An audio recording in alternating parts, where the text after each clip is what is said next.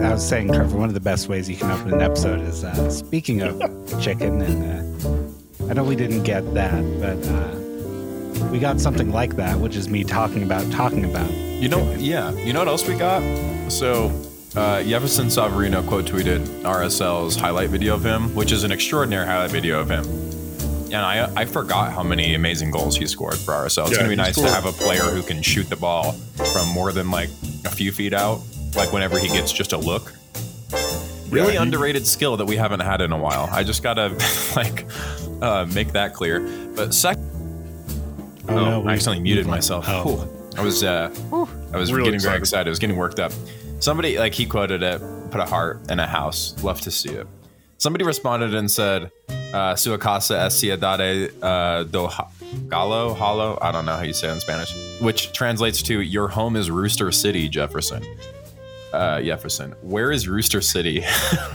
That's Mineiro known as Rooster City? What's the... Never mind. I'm not going to... You guys are going to Google that way faster than me. Colloquially known as Gallo. And there's only one L, so I guess it makes the L sound. Your home is Rooster City is a really funny thing. I was going to say Rooster is Gallo. I thought it was two L's. It's just one L, apparently. It's Portuguese, though, so... Oh, that's right. Yeah. Did I say Spanish? I meant Portuguese. Whatever. My knowledge of Portuguese is even worse than my knowledge of Spanish, so... The weird thing about Portuguese is that their R's make an H sound. Yeah. Which is very confusing for me. Anyway, it's not like a straight H sound. It's like a back of the throat H sound. Welcome to episode 88. Oh God. or 88 of Off the Crossbar, a Real Salt Lake podcast. You guys know the Haseba kid? Haseba. You know that guy? Nope. On TikTok? No. Am I the only one on this podcast that has an active TikTok account? Not that I have post. a TikTok account. You watch TikToks? No. What are we doing here? What are we doing on this podcast if not watching TikToks? I watch TikToks that my sister sends to me, and then I watch TikToks that get posted on my Twitter timeline. Guys, there's some kid that's like out in the middle of nowhere in Portugal who... Oh, wait. Is this the like lights out soccer player kid? Well... The RSL show occasionally tweets out? Oh, probably. Yeah, because he's a meme. And they love memes over at the RSL show. This is an anti-meme podcast. We just love TikTok. Just for the joy of it, for the love of the game is why we love TikTok. It's not for the virality. It's not for the loops. It's not for the numbers. It's not for the numbers. It's not for the views. It's not for the likes. Not for the engagements. It's for the straight up love of the game where we just mindlessly watch clips for hours on end until our brains turn into a puddle. Like that new emoji. I've been watching like an old British guy talking about old camera lenses. That rules. But I can switch to TikTok if you want. Oh, well, that's probably on TikTok because another thing that is recommended to me on TikTok all the time. You know how we love maps on this podcast? Oh, yes. There's like competitive map viewing and locating where there are a few guys that do it that post their clips on TikTok where they essentially are shown a picture in they're shown a picture for like half a second and then they can instantly tell you anywhere in the world where that picture is located. Like, is this like dudes playing GeoGuessr or is this like... It's that. And then there's that for sure. And then there's also just like Map Nerd. I'm pretty sure a guy that his name is Map Nerd on TikTok. Yeah, I've seen Map Nerd. He's the guy...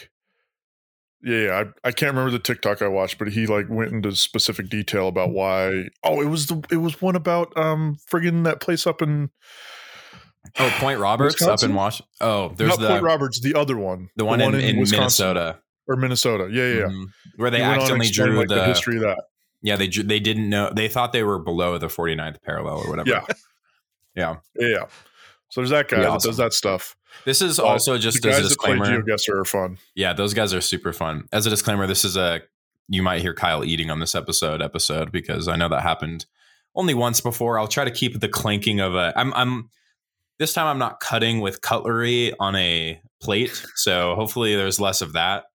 If I sound like I've got something in my mouth, it's food. Because he's got something. The rant that I was going to make that I wanted, I didn't necessarily want to save it, but I did. Here's the thing. So Normally, I don't. If I'm in a pinch and I need something with like a lot of protein or something, I usually just get Chipotle because it's like a pretty cheap, give you a lot of food, and I think what's the part? The cheap part? Cheap. It's not cheap. I mean, for like it's famously called the Chipotle tax. The hipster tax at Chipotle. As a fellow celiac, it's pretty well priced for what you're getting. Dude, Trevor, we live in a world where we can't eat SHIT, man. We are always struggling out here. Right. Listen, I get where you're coming from. It's a fair argument. All right. Chipotle still suffers from the hipster tax. And I was just in Vegas last weekend. I guess we're going right into social hour. Let's do it. Everything was like way expensive there. But anyway, back to Chipotle. So I normally just go, they like the closest one for a long time to me over here was like the one in Southtown Mall, but they built like one in South Jordan and then like one in Riverton or Harriman or whatever. So I will just go pick it up and they have like a drive-through pickup lane that's like super quick. So I'll order on the app and I'll go pick it up, but didn't have time to do that today. And, kept putting off dinner. I don't know what I was thinking. I don't know what I was doing.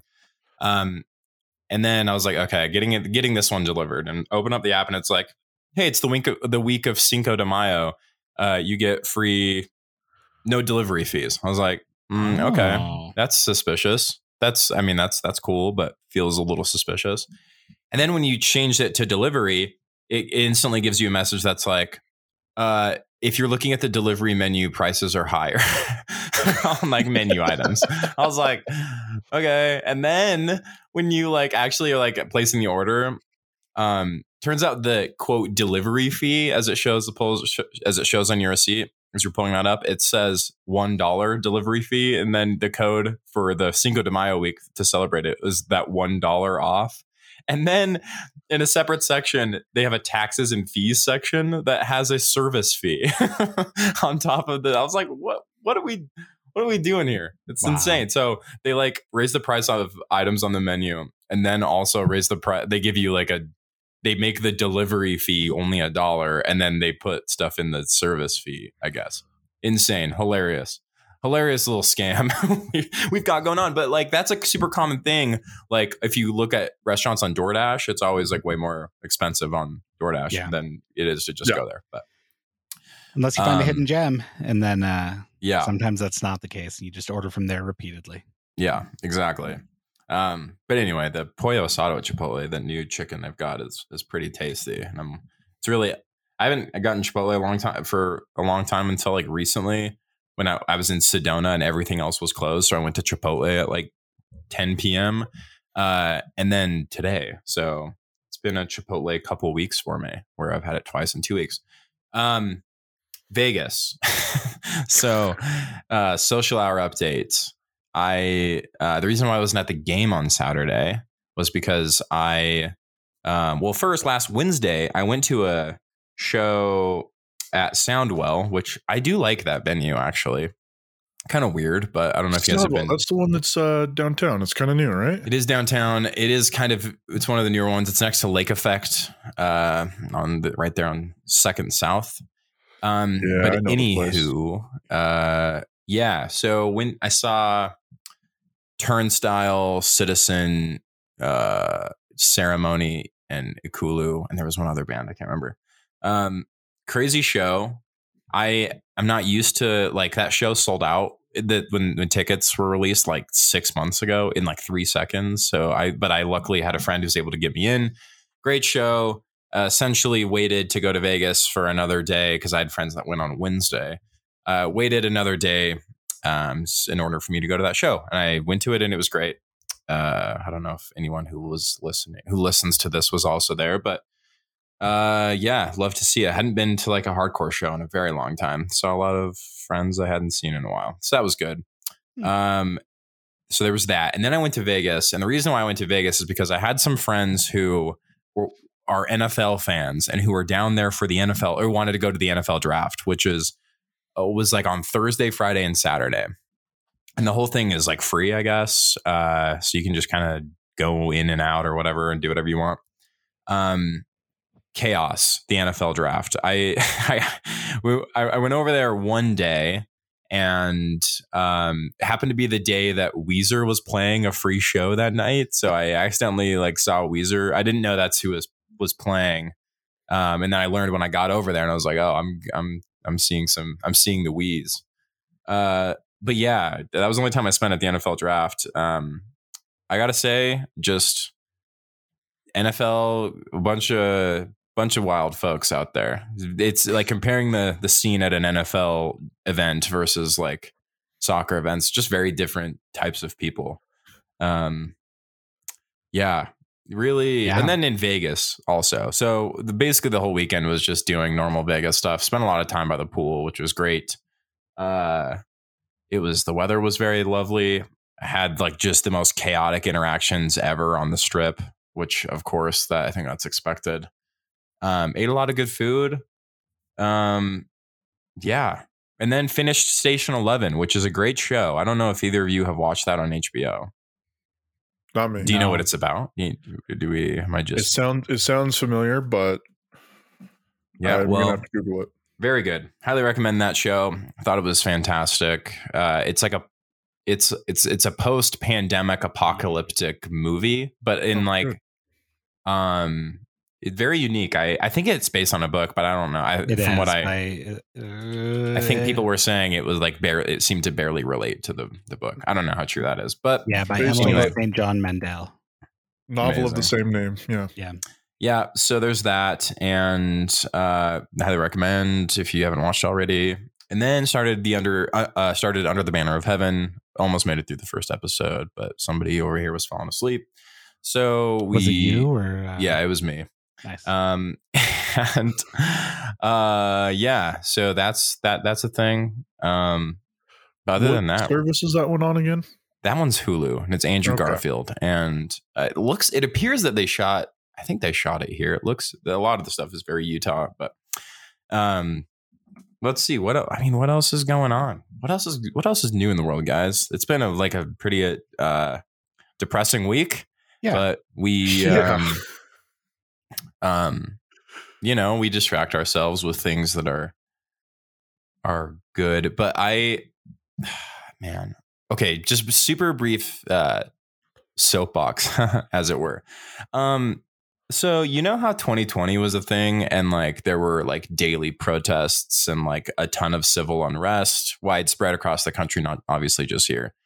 You know how like all of that was kind of just like funneled into like super minuscule, not like barely existent liberal reforms of like voting locations at like an NBA stadium.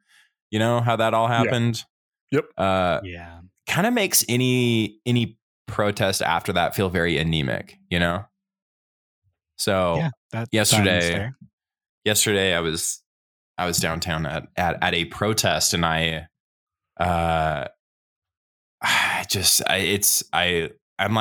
couldn't stop thinking about like 2 years ago around the same time of year.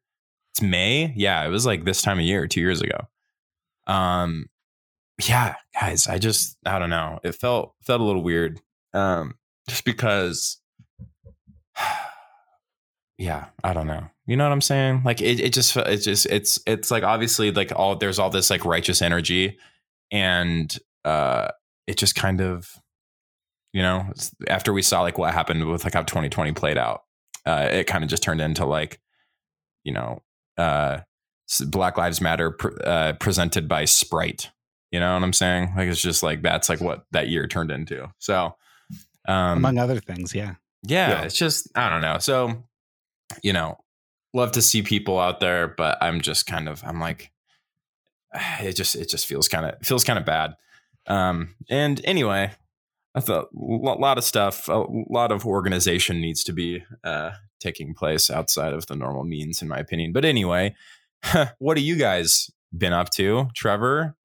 Having fun over there? No, you're having a great time. We're not. No, honestly, like, so I set a New Year's resolution this year to like be more vulnerable. So I'm going to be a little bit vulnerable here for a second. Go. This week sucks. Today sucks a lot too.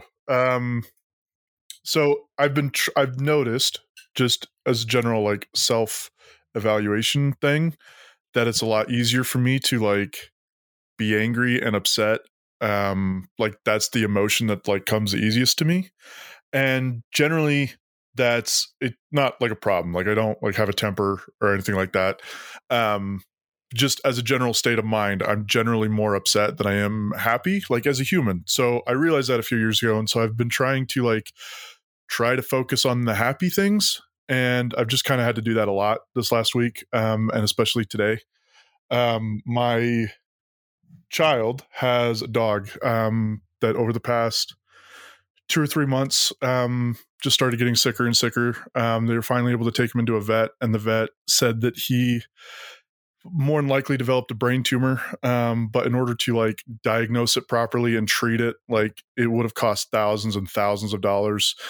And there was no guarantee that anything would work.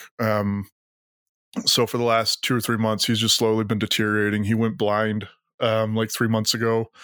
And just over the last couple of weeks, it's just been really downhill. And today they had to put him down. So it's been real rough dealing with that, knowing that was going to happen. I'm sorry, man.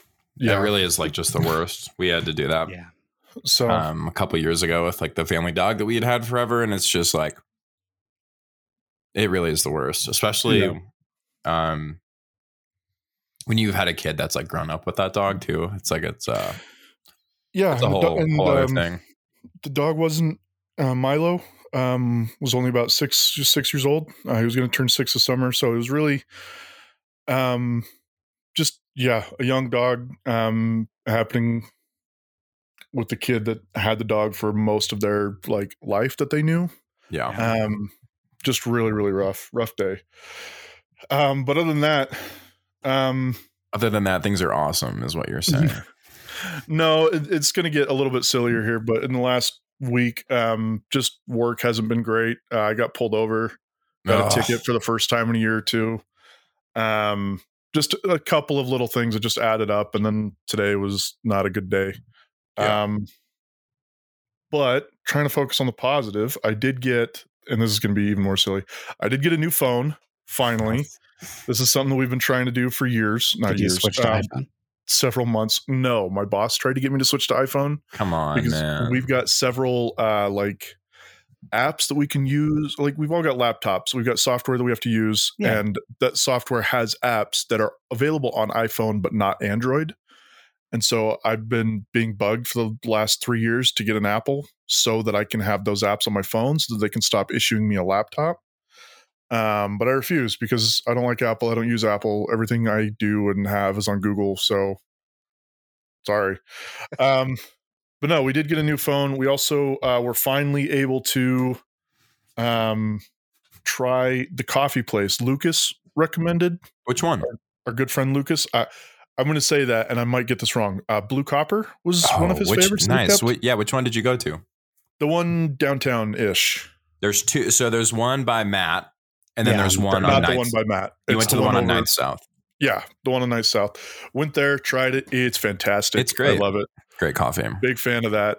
Also was able to get over to Sugar House Coffee, which is another one that's come highly recommended. Like the shop, not as good actual coffee, in my opinion. Agree. But still really good coffee. Yeah, it's one of those. Bookshop too. Yeah. Yep. I really like that location. It's one of those places in Salt Lake that's been there forever. That it's a coffee. I watched a TikTok about the different coffee phases, and I think that one is probably considered coffee 2.0, or maybe a 2.5, and Blue Copper is definitely a 3.0. And in case you were wondering, the pandemic kind of pushed a lot of people into coffee 4.0, which is a 3.0. Yeah. Anyway, Blue Copper is its own roastery, and I'm pretty sure Sugar House Coffee uses probably Salt Lake Roasting Company, which is kind of a solid. I think, I don't know, I can't remember. But so is it basically the higher the number, the more hipstery the place is? I'm going to say hipstery. What I mean is you mean pour over coffee, you roast your own beans and grind your own beans, and it's coffee 3.0 is very much the you roast, they're a roastery as well, right? Okay. So Blue Copper provides their coffee to other places, but they also have their shops. They have a big focus on the origins of the coffee, like where in the world it's coming from, all of that stuff. So, and then 4.0 is kind of doing those same things, but at home. Anyway, like different methods of brewing at home rather than just kind of the normal instant pot kind of thing. So that's Coffee 4.0. This is why I watch TikTok. It just knows me so well. And it just, it's like keeping track of MLS. It's surprisingly way less complicated, and I love it for that. I can easily follow coffee origins. What's your rules and structure, and like you can grade it against other. Anyway, never mind. I'm glad you went to Blue Copper though. I really like their coffee a lot. It's really good. You should go to 3 Cups sometime. They have my favorite 3 Cups. It's like my favorite shop and my favorite coffee. It's in Holiday. Great gelato. Oh, it's in Holiday. Okay. Yeah, great gelato. All right. They use Solstice chocolate in their chocolate gelato. So yeah, it's next to Caputo's or close to Caputo's. Yeah, in the same little. You just said the name and I just forgot it. What's it called? 3 Cups. The number 3. 3 Cups. Yeah, it's great. They do a really good job with their baristas in particular. They roast their own coffee in house. You can buy beans there. They just have a nice space. They put a lot of focus into like the food that they serve there, but the coffee itself just always have such a great consistent experience there, and I love it. I used to work there every Friday when I lived closer, and when I had a friend that was meeting me there every Friday. But very near and dear to my sweet little heart, Trevor. Well, next time I'm in Holiday, I'll try it out. You better. If I remember. You get lunch at Caputo's and dessert and coffee at 3 Cups. And or you could go to, if you don't like Caputo's, Trevor, you could go to Taqueria 27. You could go to Tony Burgers. Tony Burgers. Tony's Burgers. Tony's Burger. Okay. You can go to Harmon's maybe. Yeah. Get a little cookie. I have gone to Harmon's for lunch before. You what? Yeah. That? I love like a chip and salami lunch. Like Harmon's is perfect for that. Yeah. You want a single chip and a single salami, Trevor? You can go to Harmon's. They've got a single chip for you, just waiting. Just a little chip on a plate. I believe it. I love that. I trust it. I've been to Harmon's. I know what they're about. I love it so much. Oh, guys, I was about to say it because they opened a new Harmon's over by me that I watched earlier. Daybreak. Yeah, it's been really there. I know that one. Yeah, it's cute. I like it. I just love it. It's the same size as it's the same size as the Holiday one, except it's got a burger shop, like a burger restaurant upstairs. They've got one downtown too. Yeah, it's that same Just Burger thing. Today was just a funny day in my neighborhood when I was at the gym. There was someone wearing a Clone Troopers outfit. Sorry, it was corrected by my brother. It's not a Stormtrooper. It's a Clone Trooper. Okay. And I was like, I was just like, I had my eyes closed for a second. I was like, just like resting, and I was listening to something. And then I opened my eyes, and there was just a Clone Trooper standing there, and I was like, what? And everyone was just like laughing, and I had headphones in the whole time. So like, I don't know if he was like addressing the fact that people were just looking at him. And like, I mean, obviously, that's what it's for. Great. So watching him working out was a complete treat. And then when I left, I was on my way home. He was just like walking around outside of the Cup Bop and Daybreak. He was just by himself, which is so funny because he was by himself. He was by himself, but it was hilarious for me to see him at the gym, like lifting weights. And then like an hour later, I drove, and then I just saw him on the street. Like it seemed like he just had like walked over to the gym and then to Cup Up, which was just amazing. But anyway, I forgot to mention that. That was a fun little delight I had today. But Trevor, I'm glad you're focusing on the positive things, because it's important to be able to do that, and it's really hard sometimes. Most of the time, actually. Yeah. Most of the time these days, these years, yeah. Because I feel the same way as you. Like I feel myself feeling lots of like existential dread about a lot of different things. And it's really hard to like get yourself out of that mindset. So like it being able to like purposefully think of good things that you can focus on makes a big difference. Just that energy and that focus in and of itself. Speaking of good things, I saw a sunset tonight. Dude. Secret. sunsets are like one of my favorite things on the planet. I love them. Same. I'm a sucker. Tonight was a really good one. It was Really very happy nice. about that. Yeah. And we're getting into the part of the year where like there's still snow on the mountains. So when you get like that alpenglow, like you get the alpenglow like on the mountains and the snow, and it's like glorious. The bottom of the mountains are green, so it's like green, white, and then pink. Just a lot of gorgeous colors. So Love go it. look at a sunset, guys. I don't know Love how a people sunset. live in the plains. Like, Okay. Tell you a quick story. In 2008, I went and lived in Texas for like 4 months in the middle of the summer. And it was near the end. I'd been there for like 3.5 months. And I just like had like this kind of anxious kind of anxiety, not like bubbling to the surface, but just like underneath. I didn't really like feel comfortable. And I didn't really know what it was about being where I was, that I was not feeling comfortable. And I didn't realize what it was until I got home. Like, there's no mountains. There's no place where you can like go and like see out for a very far distance without like getting into a tall building. You know what I mean? But here, like, you can just go to the mountains, get on the bench, you get a nice view. There's a lot of places where you can just see out. And like being away from that was like really uncomfortable for me for a long time. I didn't realize like that I could get homesick or that I get homesick, but like I do. It's crazy. It was really weird for me to be away from mountains for that long. Yeah. That's how, like when my brother came back from his mission, that was like the first thing that he was like, wow, was the mountains. So, and I've never left Utah for that long before. I don't know the longest I've been out of Utah, but even if I'm gone for like a week or two, I come back, I'm like, let's go. Yeah. Anyway, Matt, what have you been up to? What's going on? Not experiencing prairie madness, which is a concept that, like that. I mean, it's similar to that anxiety, probably a little higher because you're experiencing like further levels of isolation. Sure. It's like cabin fever, prairie madness.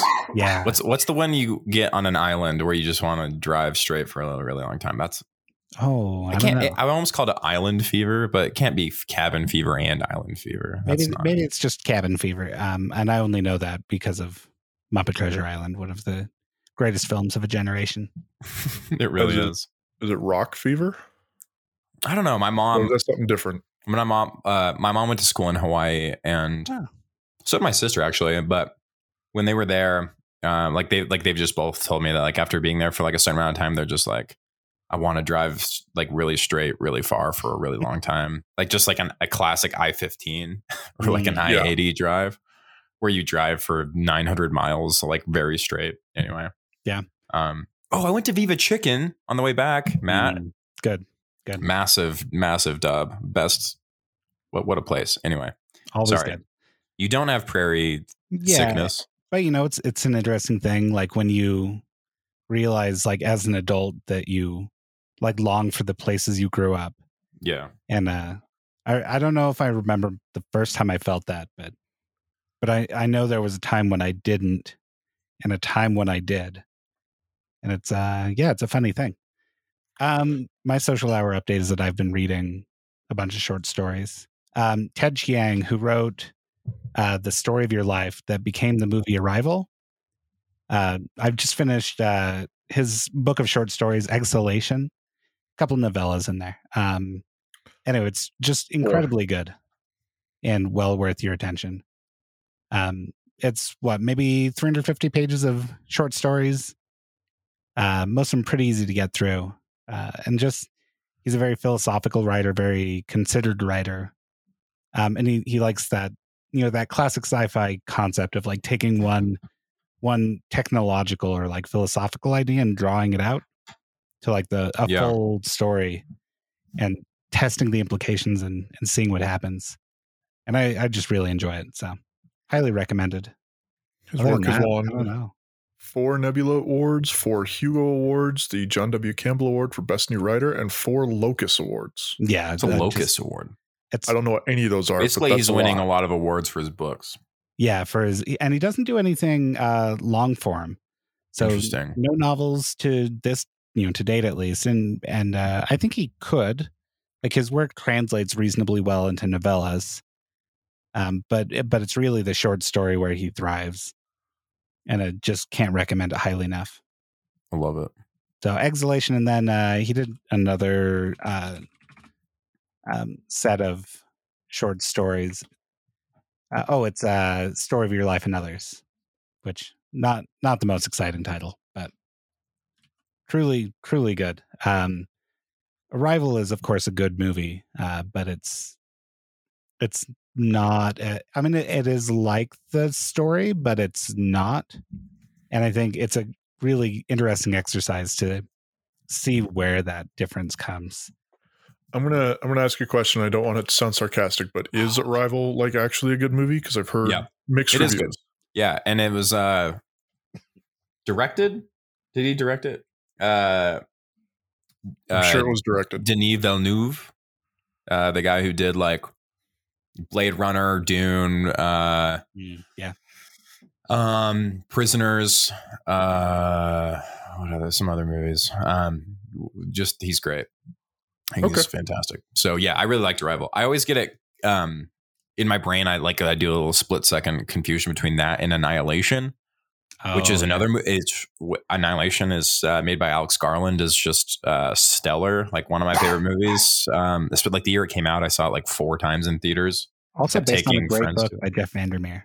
Really excellent book. Yeah. And Alex Garland has his next movie since making Annihilation is coming out this month. I think it's called Men. But anyway. Yeah. Other than that, I caught up on Atlanta. And I need to. I got all these shows, man. Such a good season. And it's having fun with the TV format in some really interesting ways. So Atlanta? Yeah. Okay. I definitely just spilled my drink. Season. 1 sec. Trevor and I can carry the podcast for the next 30 seconds, right? Oh, yeah. Right. Now I was just gonna say I need you guys to carry it so I can go get a glass of water. Oh no! To keep coughing. Oh, we'll figure it out. Don't you worry about it. Hold on, I'm gonna hit the pause button. Okay, let's do that. Okay. Yeah. Sorry, I definitely spilled a good portion of my beverage. It was such a dumb spill too, but I've been a spiller lately, and I don't know what's going on with me. Yeah, I mean, I've got a long and storied history of spilling things, so you're not alone. It's a new thing for me, and I'm not sure I like this new character development. I don't know what. New year, new you. Somebody messed with my sliders, and I got all fricked up. So, boys, we could probably. Should we talk soccer? We probably talk some sock. Trevor's shooing somebody away. Yeah, sorry, my roommate got involved. Don't worry about it. My roommate got involved. Did your roommate also want to appear on Off the Crossbar Real Salt Lake podcast? No. Oh, okay. Does your roommate care about Real Salt Lake? Not like you've tried to get them to care a little bit, right? I mean, he's not opposed to it, but he's not antagonistic. It'd be way weirder if he were antagonistic about Real Salt Lake. I love that you're drinking that much water out of a mason jar. That rules. That actually looks kind of like a pickle jar. Yeah, is it a pickle jar? It is a mason quart jar. Oh, cool. Oh, it's a quart. Wow. I think it's a quart. It looks big. It looked big. Yeah, that's a bigger than an average mason jar, right? I think. Yeah. All right, should we talk about soccer now? Fine. We actually have news and rumors. It's hilarious that people have to wait 33 minutes. Actually, we have rumors? Hold on. Should we? I'm going to leave a footnote. 33:30, end of social hour, and we can try the thing where we put a marker there, and we satisfy the 1% of our audience that doesn't come only for social hour. I'm serious. That's how it's set up. Yeah. And so my mom will know when to stop listening. Yeah, I mean, listen, guys, we're people. We exist in this world, and I love talking to you guys about the stuff. I genuinely look forward to hearing what you're up to. So, yeah, you're gonna get this on pod because this is time that we've set and defined as time for us to catch up with each other and keep in touch. So, and if anyone, I think it's always interesting to hear what people are interested in. Me too. I love it. From podcasts that I listen to and suffer. 100%. It rules listening, hearing people's interests. In the words of my mother, suffer. Which She probably will listen to this, so that is like Happy Mother's Day, Mom. that is such a mom thing to say too. It really is. Yeah. I just love any look it up or suffer. Yeah, any enthusiasm that people have, like whether it's food, like if someone's just like a big like mac and cheese enthusiast, for example, like I would love to hear them talk about that for a long time. Because speaking of, sorry, never mind. Oh, I went to. Sorry, I keep having like it's like as somebody's dying and the DMT is flashing like just through their brain. I'm just like remembering all these things I did this week. I went to Zest yesterday, Matt, and nice. I always I love that place. And I got this barbecue jackfruit pineapple pizza, which probably sounds like just like to some people listening, just like the worst thing in the entire world. I don't know why you'd put pineapple on pizza, but you are one of them. And it was so good. I think that sounds awesome. It ruled, Trevor. It was so good. And it was like also like really good gluten-free crust. It's 100% vegan, gluten-free restaurant. Okay. And that's why I love Zest, because I can comfortably go there. But where is Zest? Second South, Second West, next, like across the street from Poplar and Red Rock. Anyway. All right. We signed some players since we recorded last. So we should start in the order from most important to least important. Chris Kablan. Okay, I'm glad we were on the same page with this. Definitely not a joke. And it wasn't in the order on the document, so I was just from my own person. Just kidding. But maybe we can go chronological order and finish with the most exciting one. So yes. First up is Anderson Julio, who I believe signed not long after we recorded our last episode. Oh, it was the next day, because that's how that works. Yeah. We always record an episode, then something breaks the next day. Yeah, but we said like it was imminent, right? Like we kind of knew that was going on at that point. I can't remember if we explicitly said that or not. We didn't note it in the document, but we probably said it. Okay. It might have been said. Yeah. So, It took 5 super months, right? Interesting about that. Yeah. So it took so long. From the first glance, it appeared that as the way things were coming out, it appeared that we had waited a long time. We're trying to wait out his club. We didn't want to meet their terms on the transfer fee. And then it kind of seemed like we kind of got desperate, needed some signings after a really bad week. And a run of results, and we paid a lot of money to get a player. We essentially met their transfer fee request to get a player 4 months after we probably should have had him if we were always just going to pay that transfer fee. But it was later determined that wasn't the case, and essentially the transfer fee that they had been requesting was $2.5 million, and from what it sounds like, we ended up paying $250,000. Yeah, which is good. Part of me wonders if they had come down considerably already. I wonder too. I don't know if they'd gone. They hadn't registered him. It was clear they were just hoping for something from us. And I think 250,000 is probably about right for Anderson Julio. Honestly. Yeah, that's perfect. Well, and the 2.5. I mean, that kind of lines up with what we were hearing, like rumored, like originally as the original price. Because, excuse me, we were told that the asking price, the predetermined price, was probably too high. Like we were probably not going to pay it. I mean, before it ever even became an issue. I mean, it was kind of rumored that it would be a very high number, more than you should probably pay for that player. So that lines up. It definitely tracks. I'm sure they did lower the price bit by bit. So at the end of the day, like the question for me is, or the thing that's not a question is like definite win, Elliott Fall. Yeah. W for sure. It is unfortunate that he just hasn't played a competitive game since the Portland playoff game. Yeah. He didn't get a preseason. Right. Yeah.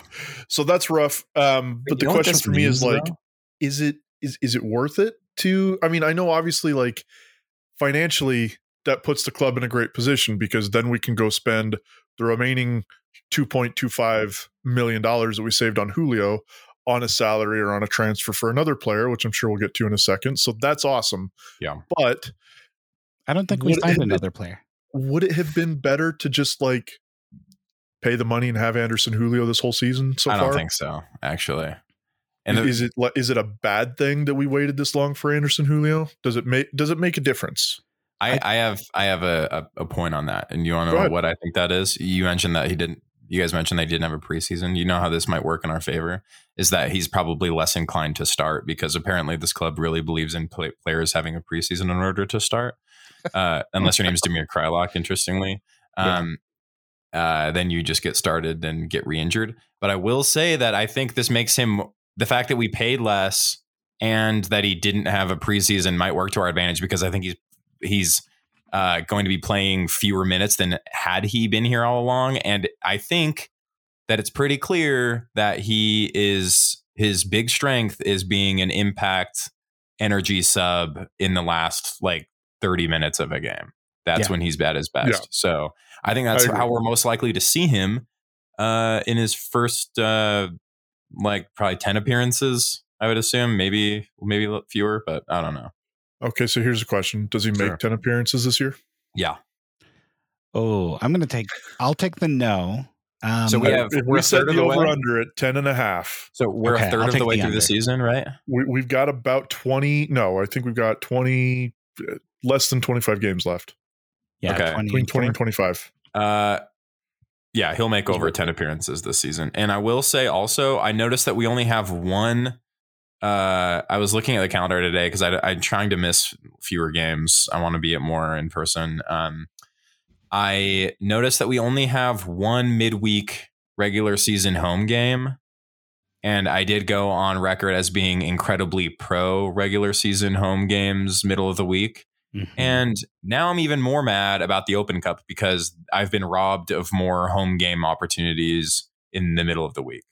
So I no longer care about Champions League. This is all just a personal thing about me not having anything to do to go on a Wednesday night now. And now I'm mad. So thank you, RSL, for taking that away from me. Ruining your whole summer. It's so fun. I love a win. Imagine right now, guys. Like, think about how pretty the mountains were tonight. Think of how beautiful the weather was today. It's got a little bit of a spring chill in the air. Just imagine being just us chilling in person, eating cinnamon roasted almonds together. Matt probably has dehydrated Nerds gummy clusters, and we're just waiting until we're at a game together to bring them. And we are just having so much fun, Trevor, right now. But we're not. Well, we are. Just a different kind of fun. But. Imagine us having fun right now. Can you imagine? Wouldn't that be ideal? Wouldn't that be ideal if we were just... Yes, it would. Wouldn't that be the alternative to what we're doing right now? The other thing is that I just watched a certain player's highlight video earlier. Now I'm just like really desperate to like have some more fun times. So well, you're gonna have to wait 3 weeks, dude. Some of those goals in there, I just remember some of those like there's one in particular, Matt. I think it was that game-winning goal he had against Atlanta, like where Dunny on the call is like, or maybe DJ says, his mind. Well, like one of them says like they're gonna call it any second now, and right as he says that, Savarino shoots from like 25 yards and just drills it. I was with you. We were together in 35 that day. That was not a press box game. Yeah, and I just was thinking about how beautiful that moment was, and now I'm just like, why is there not a game? Why is there not a US Open Cup game tonight that I could be at? But anyway, maybe in 3 years from now, we'll finally win an Open Cup game and I can have fun on a Wednesday. Hey, now that we've made signings, we're going to make CCL, right? So that's right. That's all we needed. We're almost there. Just bodies. Yeah, I'm watching as Seattle's going to win this probably, but it's going to be weird. Yeah, it should be noted at least that Seattle is currently in the second leg. It's the 78th minute. They're up 1-0. We've kind of got one eye on that game. Yeah. It'll end by the time we are done. That's for dang sure. I mean, we could draw it out. We're only in minute 45. We've got 45 minutes to go. Oh no, I'm 45 minutes down. 45 minutes to go. Let's go. I'm just saying extra time. That's all. That would be. We could just keep this party going for as long as there's time on the clock.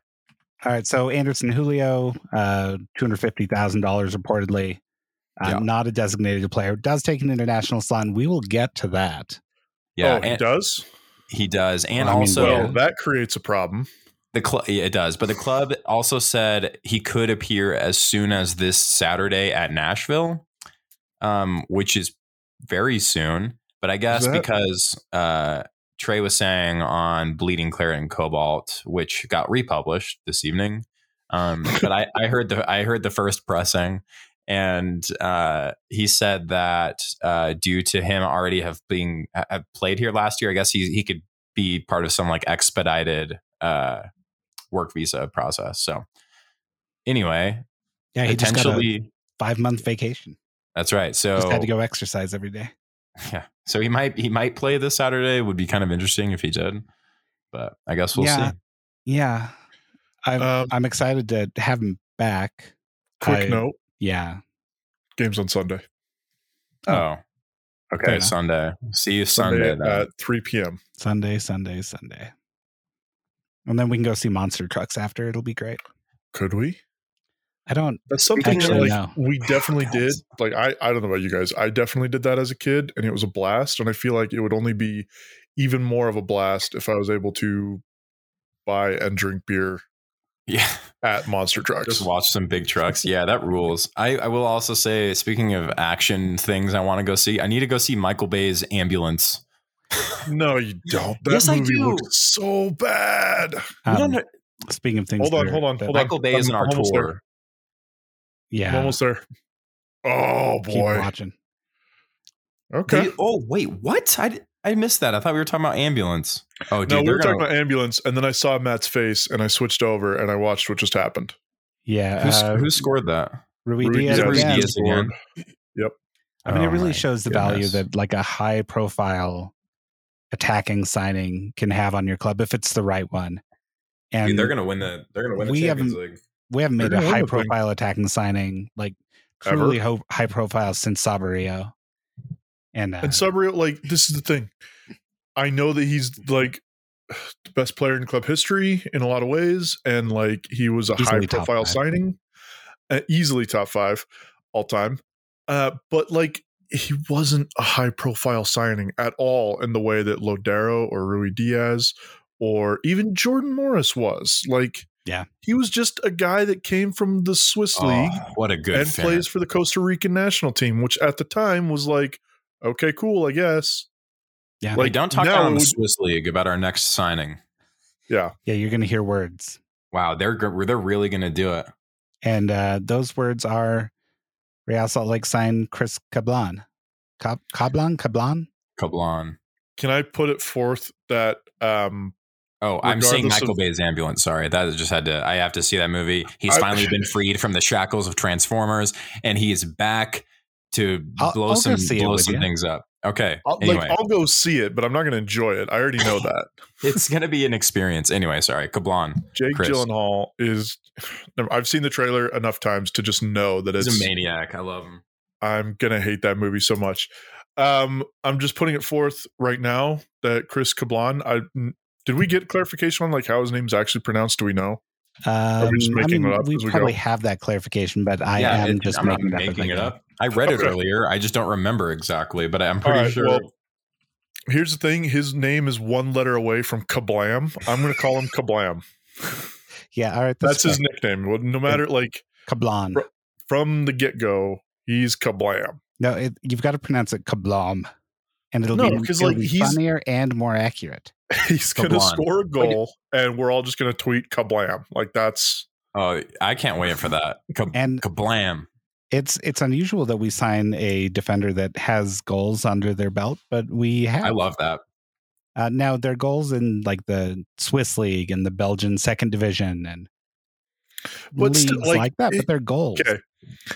I have a problem with people that are like, oh, he only scored goals in like whatever league, like scoring goals. Like they're still playing soccer. It's the same. Like it's not like in the Belgian league or in the Italian league or in whatever league, like it's easier for left backs to score goals. Like, yeah, it's still tough. Unless you're Teo Hernandez for AC Milan or Rafael Leao, like it's tough to score goals as an outside back. Yeah. And we'll see where he plays. He's also played at center back and right back. He's right-footed. Yeah. And the club did in their press release note that he has how'd they word it? Experience in or provides backup for. It was experience in both 4-man and 3-man back lines. Yeah, back 3 and a back 4. So noted that they pointed that out. Yeah, we're probably going to see him at left signing. wing center back or whatever. Yeah. Yeah, I have feelings.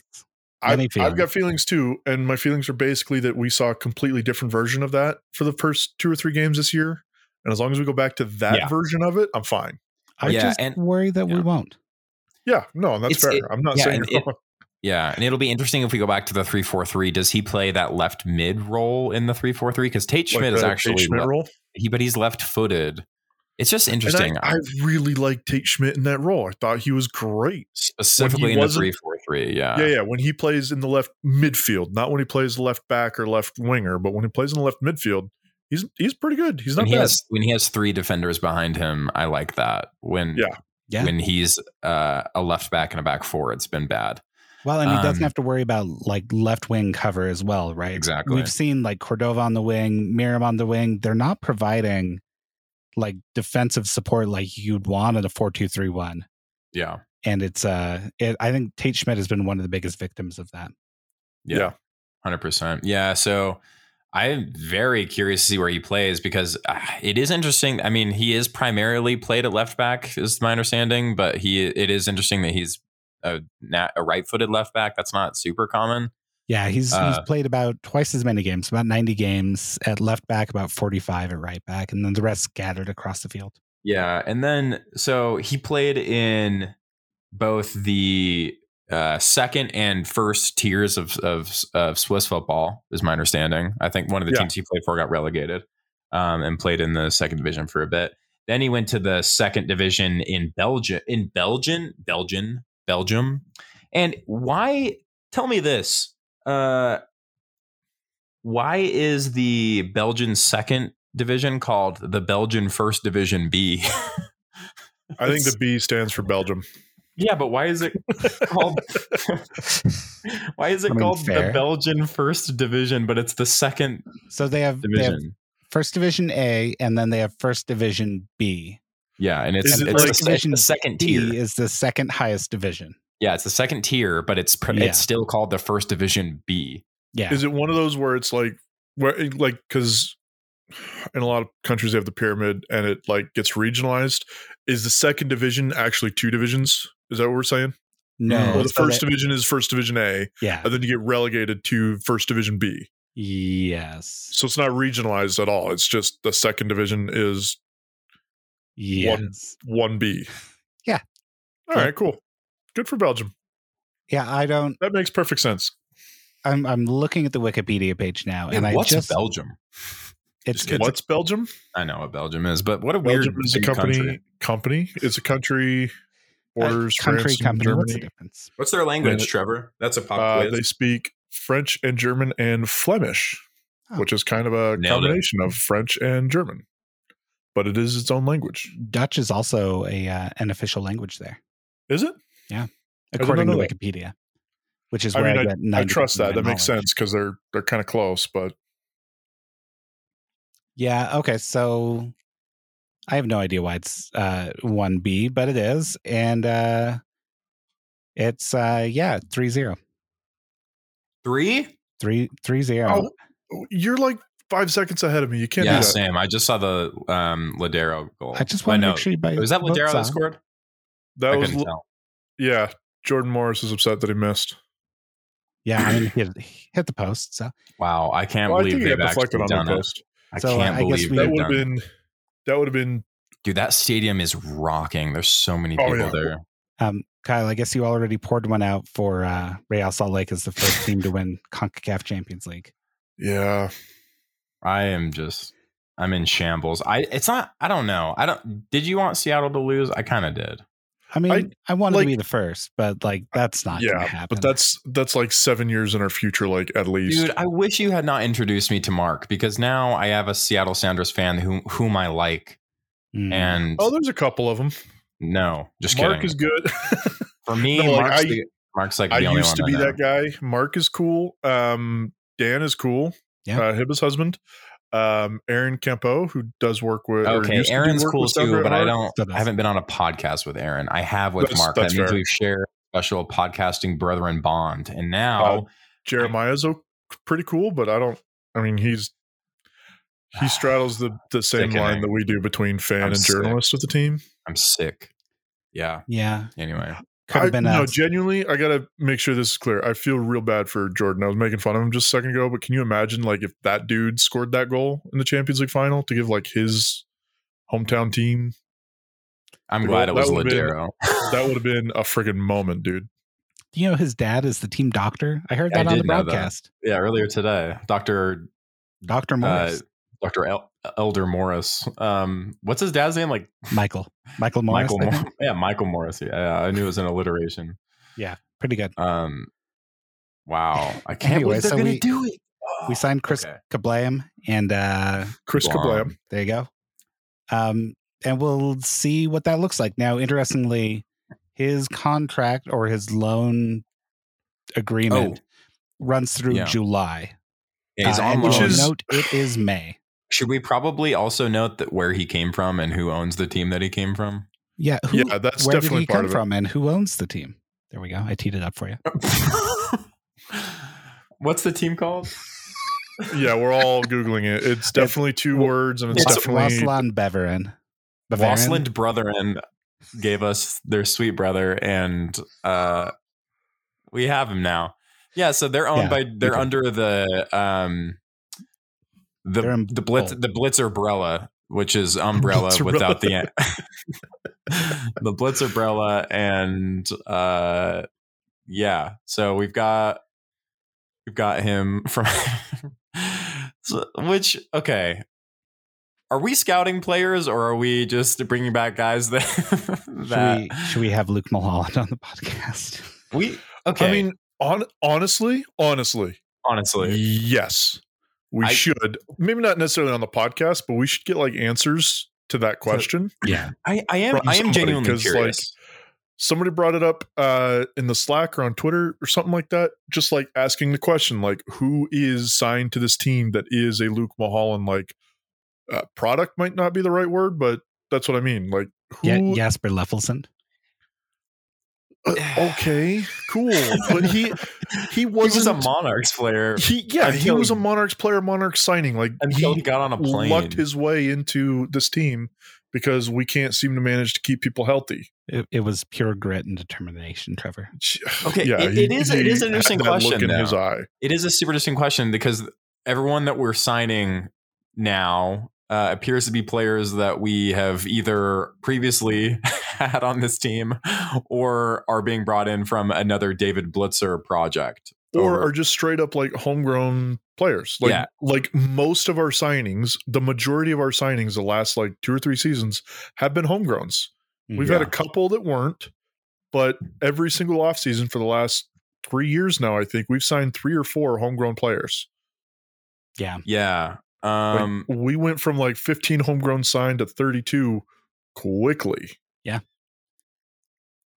Yeah. I'm making those numbers up. I don't know what the actual numbers are. It's close to it's just over 30 like total in the history, but we've signed a lot of like homegrown academy kids over the last couple of years, and I mean, granted, we definitely still need to give it time, and there have been some success stories, but Kappelhoff, there's been a lot that haven't really worked. Kappelhoff, I guess, but he came from within the league, so that doesn't count.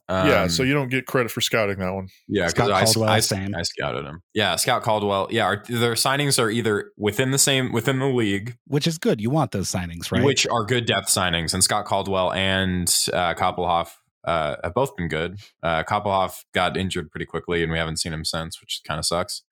But Silva and Glad have been great, so that's fine. Dude, they're gonna do it. I'm just they just put on this is class coaching. We put on Freddie Montero, club legend, Will Bruin, club legend. Yes. And like taking off the guys that won it and putting on the guys that were there the whole time. Reagan, I guess the up and coming guy. I don't know anything about it. They put in some children. But good for them getting those guys to run out. Oh, dude, this is crazy that they're going to do it. And congrats to Seattle. I think let's talk about the concept or the context a little bit here. Like they, in the first half, they had who's the player that went down injured first? Nuhu went out in the 15th minute, and then Joao Paulo got injured as well. Went out in like the 30th minute, and then they scored after that and have just held, like, haven't given up. They gave up one big chance that I saw and scored two more really good goals. The first goal was very fluky. The second two have just been, they were nice, especially that second one. But so just an incredible achievement. And yeah, it's a really good achievement. Huge bummer that it wasn't us. And, it's not us, but it like is our DNA to an extent. Which sucks. But I don't really like taking credit for that, but you got to give them credit because like this has been the goal for Seattle for the last like 7 or 8 years, like clearly, and like they've been working towards building this team for this moment. They did it. They did it. Good for them. They did it. Yep, they just called it. Wow. This is like a momentous thing for MLS, right? Like the mark has been win Champions League. Yep, and it's been broken. Wow. Yeah. Shout out to Brian Schmetzer, good coach. People at one point were calling for his head a little bit. Stefan Fry, incredible goalkeeper. Just wow. Honestly, insane. I was hoping they would storm the field, but Seattle, weak sauce. 68,000 of them? Yes. Like, dude, it just happened in did Fulham storm the field the other day after winning championship? Idea. Someone stormed the field. Former RSL legend Kellen Rowe played a big chunk of that match, 75 minutes. Yeah, he came in for Newham. Rusnak had a pivotal moment there. Albert Rusnak played. Lucas's joke. It really is all that. Sorry. Was. Yeah. No. Albert. I love Kellen Rowe, but Albert is a very good piece of that midfield. Like he's not scoring. He possesses the ball really well. He's defending really well, and I don't know. Yeah, feels kind of bad, honestly. But anyway. I mean, this is the trajectory Real Salt Lake was on. I know. When Deloy Hansen bought we were literally here. Thanks a lot, Deloy. We were literally here. We were at this stage well before anyone else. Okay. Anyway, it's fine. All right, moving on. That's closing like this. It's not even if I weren't an RSL fan, this wouldn't be getting to me, I think. Yeah. But it's just like it sucks to see us having been this close and couldn't do it. And then just collapse. We did do it. We did do it. It definitely sucks. And like, I'm not trying to take anything away from that, but like, I take some solace, and this is really like grasping for straws, and I get that. But I do take some solace in like being the team that like showed everybody like this is what can be done. You could do this, and like show it. Like, obviously we didn't win, and that's a heartbreaking moment for the club. But like we got there. And we were the first ones to get there. And like, there's something to be said about that. So like pat ourselves on the back a little bit, teeny tiny bit. Yeah. I mean, we share in this victory. Yeah. This is we should be celebrating this. We should have our guys on the field lifting that trophy. I can also take solace in the fact that we lost to Northern Colorado hailstorm on a Wednesday a couple weeks ago. Man, we've never been further or farther away from what I just witnessed. But anyway. So the player that's going to get us there. Wow, this is excellent timing, really. Oh, that was really good. Jefferson Savarino, the prodigal son returns. Although I don't think this is quite what the prodigal son is. But we sold him to Atletico Mineiro for like 1.5 million. We retained some percentage. Yeah, we retained 40% of a sell-on fee. It wasn't like a multi-party ownership. MLS, I think, has no interest in going there, and I don't think would engage that. But Savarino returns. We paid 2.5 million, and Atletico retains a 20% sell-on fee, I believe, is what's been reported. And all that happened in the last week, and that's very exciting. Yeah. And it seems like they're really stoked to be coming back to Salt Lake. Yeah. Instant, like even before it was officially announced, we're talking like profile picture changes, posts by his wife on Instagram, all this stuff. Maybe they love the mountains. Hey man, it's pretty cool here. I like it. Can't blame them. Yeah. So I'm just very very excited to have him back. The rumor saga leading up to this has been kind of chaotic, but and obnoxious. But I'm glad that we finally that he's coming in, and we're getting our sweet baby boy back. It's like if the prodigal son, the good son in that story, he's like if the good son also left and then just also came back though, and there was no redemption arc. It was just like all good. So maybe we're the prodigal son, and we have returned to him. Okay, now we're talking. I like this angle. We're cooking more. with gas. Yeah, I love this. That's it. Yeah. So just go watch the highlight video that RSL has been sharing.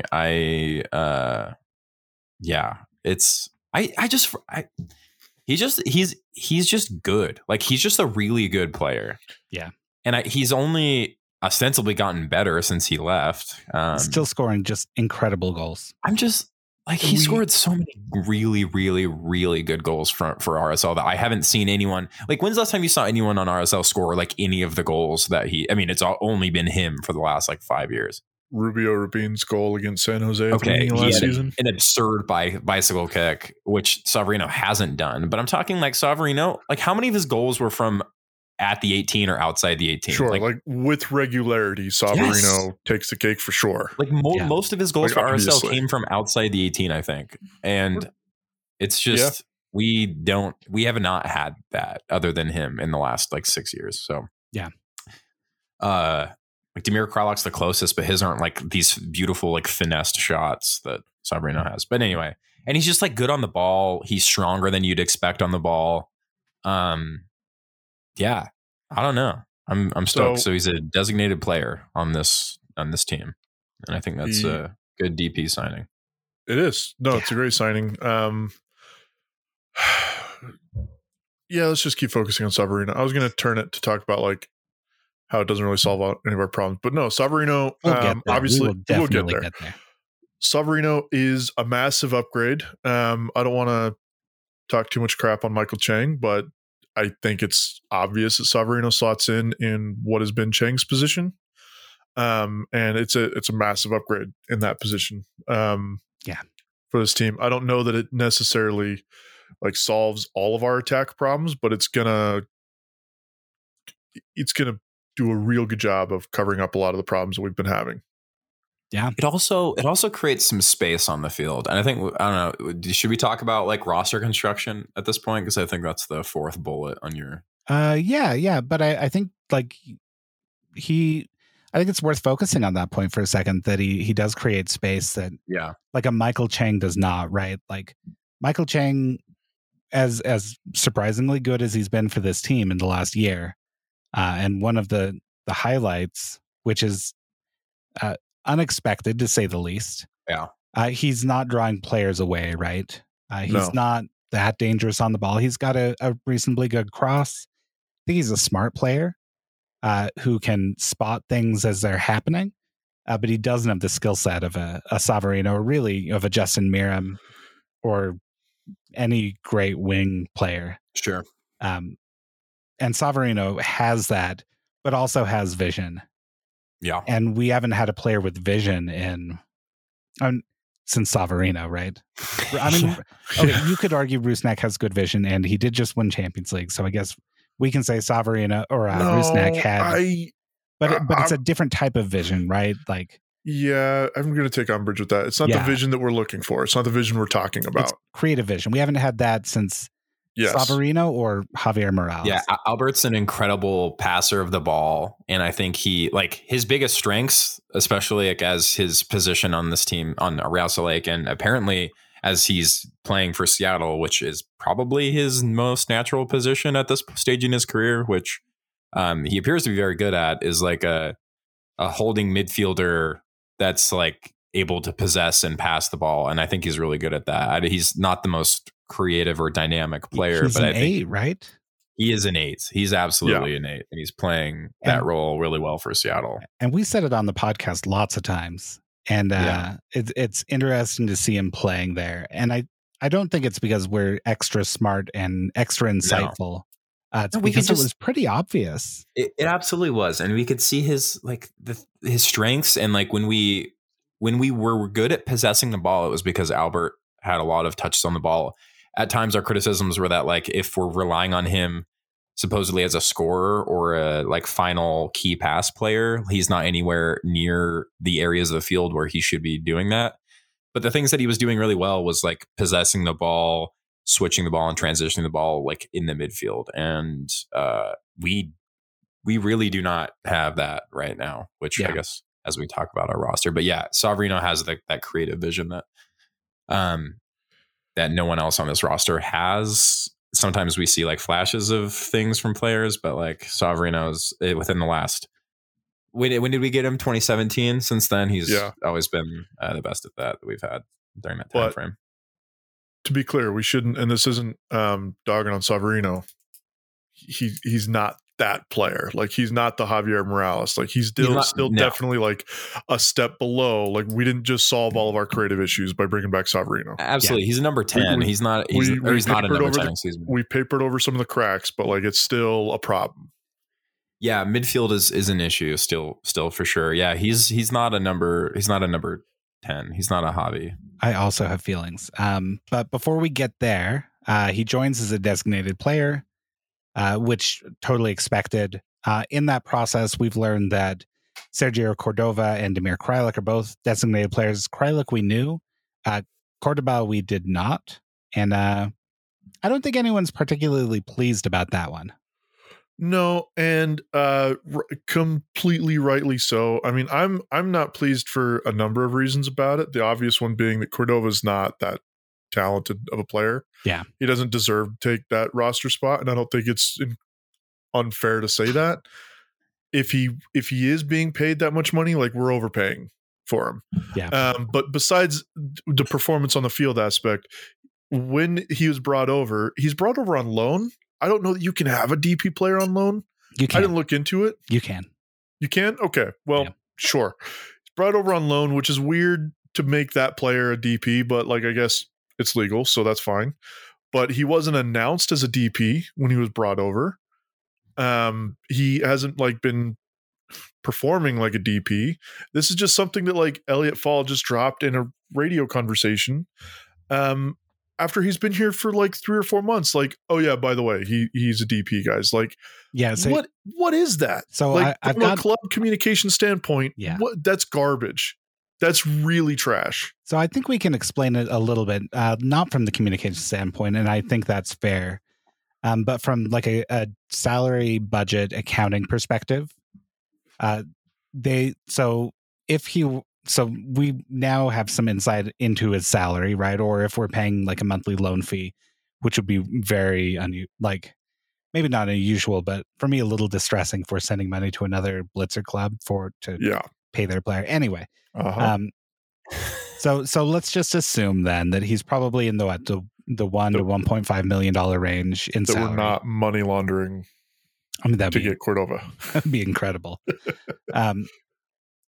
What making him a designated player does is that brings his salary impact down to the max designated player charge, which is what, 650,000? I thought it was 680, but it's in that range. In the sixes. It goes up a little bit each year, and then when there's a new CBA, it'll jump again, most likely, or we'll see a totally new league. And so by doing that, they could open up like $300,000 in cap space potentially, without having to spend additional like targeted allocation money to bring him down under that charge, allowing the team then to spend that on, say, Anderson Julio to bring him in and keep that under a designated player charge. Or, I mean, I can't imagine that Chris Kablam is coming in as in that range, but you never know, right? Sure. Anyway, so I think there's an accounting purpose there. And like that we think about designated players as like the best players, and that's, I think, the right way to think about it. But because Savarino is our first true DP since the departure of Rusnak. And I think that puts us in a position where we've got those open slots, and it behooves us to use them from a budget perspective. but it does not play well when you say, yeah, this guy we signed on loan, he's a designated player for us, because it doesn't match with what the expectation is. Really, we should have 3 great designated players who are above that max, that max charge, right? Yeah. And or not, I don't know, but that's the ideal world where you've got 3 great players, and so you don't have that flexibility. Yeah, I understand that there's roster rules and there's money that we don't know about, and I understand that like Elliott knows all those rules and he knows how to exploit those rules for his own advantage, and like that's good. I trust Elliott to know that stuff way better than I do. And it probably, I'm sure, in those numbers that we don't know, it makes sense to make Sergio Cordova a DP. Yeah. But it also doesn't at the same time. Like, if you just looking at the roster, we've been told that from the beginning of the season, we've been told that we're shopping for players. We're going to start investing in the club, and we're going to start getting DP quality talent, and it's coming soon or coming this summer or something like that. We've had a whole bunch of rumors. Cuellar's still a rumor, I think, at this point. Yeah. I don't know how serious it is anymore, but I'm very serious in how much I like him. I love him too. He would be a great addition at this club, but it doesn't look good. It's not an easy sell to say it makes sense to make Cordova a DP, because to your average fan, even to us at points, it's silly. And now we have 3 DPs. And to me, just knowing the way that this club has operated for the last 3 or 4 years, 5 or 6 years, it's just going to be a foil for them to say we can't sign any players because we've got 3 DPs on the roster. That's that's my concern. Yeah. Even though we know, and we've been told that they're both tammable, which means they both can be bought down to be no longer a DP. And apparently we've got the money to do that in the reserves. But Elliott said today, which was concerning, again, in the same interview, that we have used a lot of our cap space, I think is what he said. So if we do buy down those players, how much cap space does that truly provide? It definitely provides room for us to add another DP. But if buying those players down doesn't create the $650,000 or $680,000 of cap space, then we still can't add a DP because we still need like that cap space. Yeah. And to me, it doesn't make any sense to why you could buy this player down to create that cap space, why you wouldn't just do that. My understanding of the allocation money is that it's kind of a use it or lose it scheme. You only get it for specific years and you only get specific amounts to create your roster. So like, why aren't we just doing it? So a couple thoughts. Unless you're going to be like trading that money for something, or you like, it's, to me, it seems like you just don't have that money. You're telling everybody that we could do it, but it really just kind of, me being a skeptical person and dealing with this club, it seems like you're just creating a foil to say later, we couldn't bring anybody in because we already had 3 DPs and we couldn't make it work. Yeah, I hope they don't do that. I think that would be a loss. TAM is an interesting thing because there is some of it that expires. There's some that doesn't. There is some that you just get from the league. There is some that is discretionary and the owner must agree to spend their own money on it. And some of that expires at different rates. And the stuff you're given by the league, you've got like a 2-year window to spend it. The big advantage, I think, to holding on, maybe that like if you wait until the summer, and we clearly are, the window is closed. We're not signing more players. Yeah, we're done. Like, and we may sign somebody in the summer, and that'd be great. It's a less of an allocation money burden to buy them down midway through the year than it is at the start of the year. And MLS like incentivizes these things. And I think it's, I mean, we joked last episode or 2 episodes ago about like bird rights and all these weird things the NBA does. And I think I probably said like, oh, MLS isn't that complicated. And I'm going to retract that. It's very complicated. No, MLS is very annoying. Is insane. And this is what doesn't make sense to me. And maybe you can answer this question. If we have, let's just make up numbers because we don't know the numbers. We're not going to know the numbers. Sure. But if we have, let's say, $1 million in targeted allocation money, Sure. TAM money.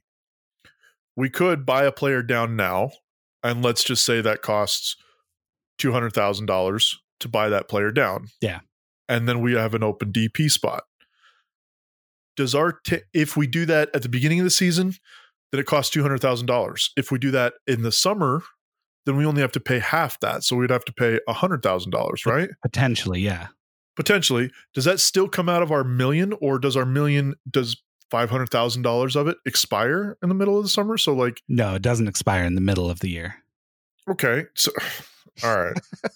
So that makes sense. But again, so it would mean to accomplish the same thing for the back half of the season, it would save us $100,000. But potentially.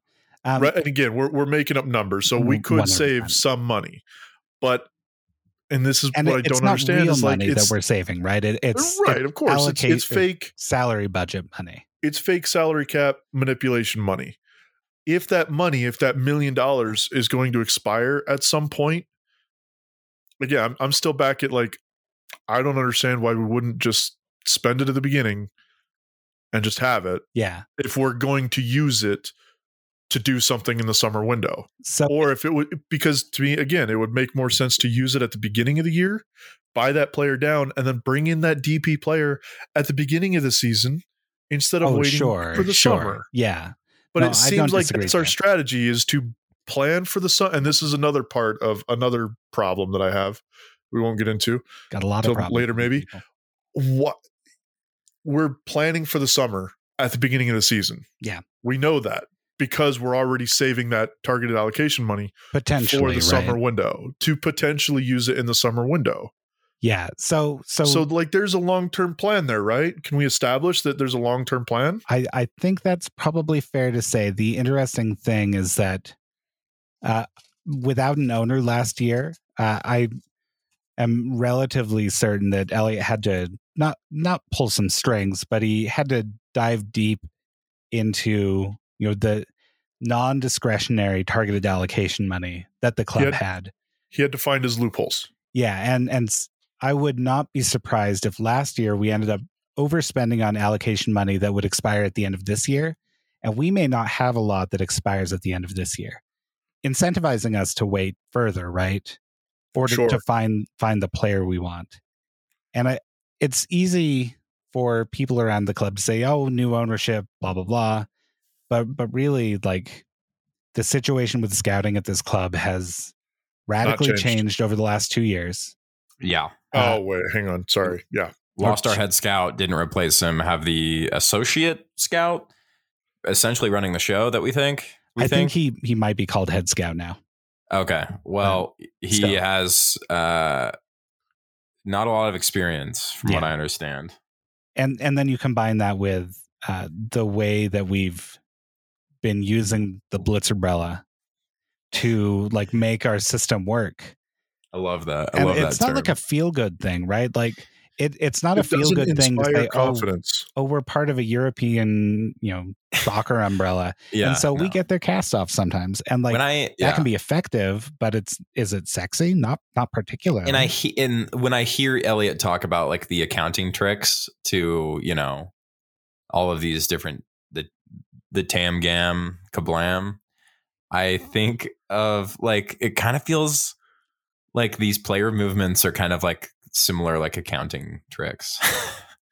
Like, yeah, I mean, this team, we can fit the salary over here, so we're gonna have this team pay this player's salary. Like a 2-month loan is like pretty funny. Now there are options, of course, to extend that through this year, and then interestingly through the end of next year, which is unusual. Yeah, it is interesting. Yeah, because it's like 2 months anyway. So I just get kind of deal is goofy. Yeah, it's just kind of funny. Goofy. Like there's clearly something like kind of weird with that. Like, that's what kind of feels just like an accounting tricky, and that's what's kind of like the not super feel good. You're part of this. You're part. The Brella seems to be,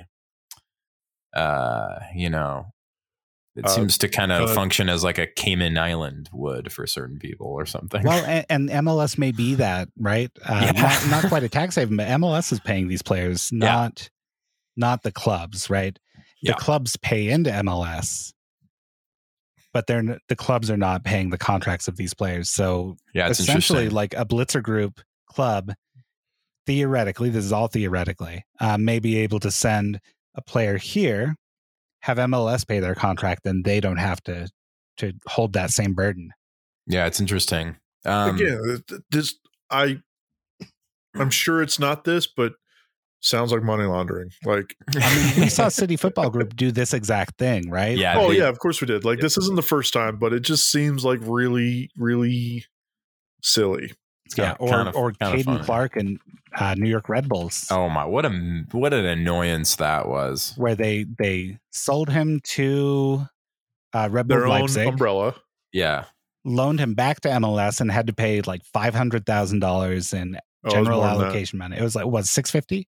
I think it was $650 all told. I think it was $500,000 for one and $150 for another. Oh man, and these clubs are. I mean, Cincinnati hilarious. was probably saying like that. That's great. You're gonna have to pay us a little more because this is your own damn fault. Another saying from my mom. That's right. Oh man. Anyway, so should we talk? Let's talk about roster construction. Yeah, let's. Yeah. So we have a pretty funny team. Are we talking roster construction as far as like salary cap type stuff? No, like roster designations, or are we talking about like tactical formation? Yeah, a tactical formation, because we were talking about how like Savarino doesn't really sign.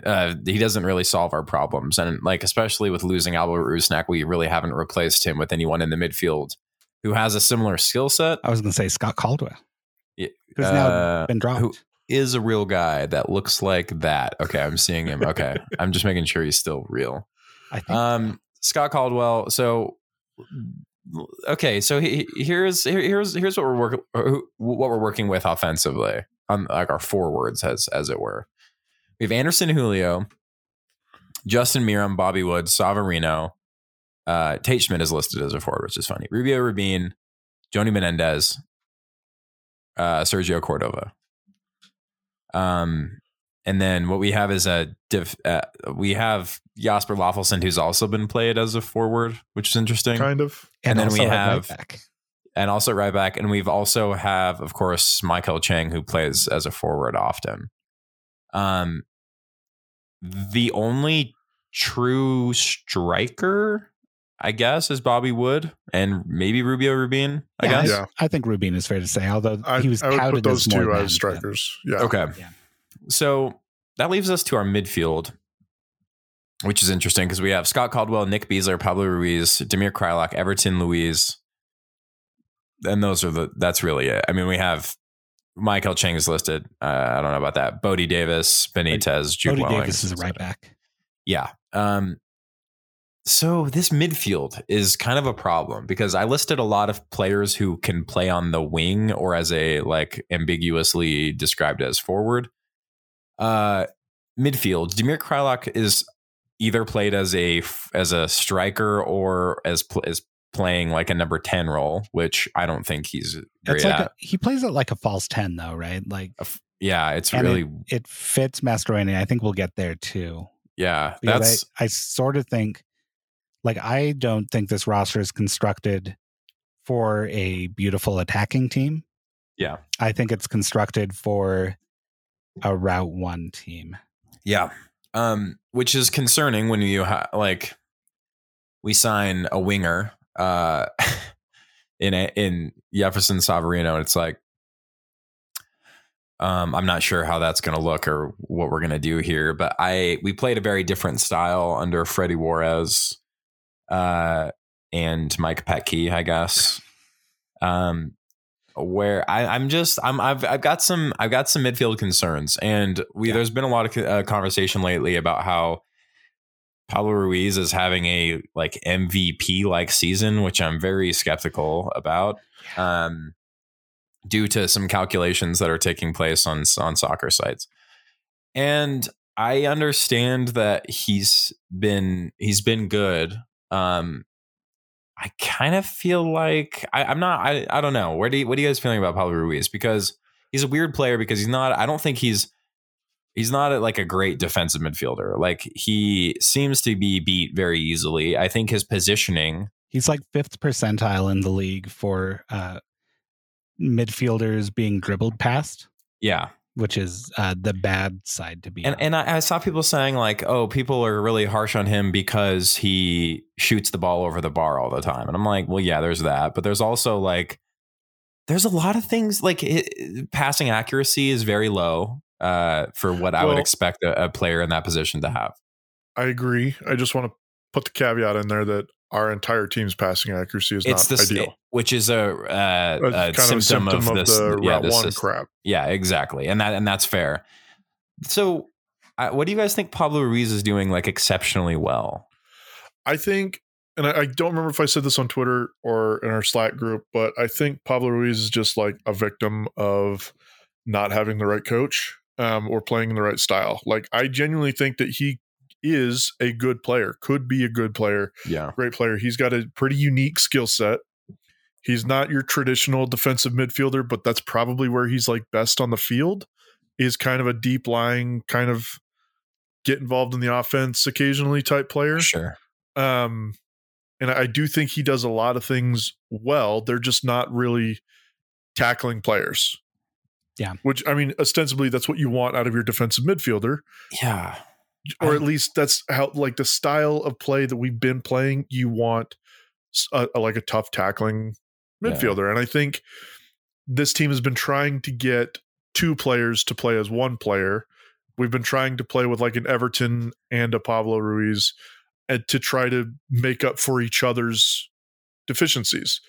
And yeah, I think there's some obvious flaws in his game, but I do think there's some pretty serious upsides in a lot of other parts of his game. I think he's just not really the player that you want to play Route 1 soccer. I think he could excel a lot more in a team that keeps the ball on the ground and passes the ball back and forth and shuttles it through the midfield. And I think he could be a lot more successful as that type of player. And I think if we were able to be that kind of team and get him involved in that kind of offense, I think he could be a much better player. Yeah.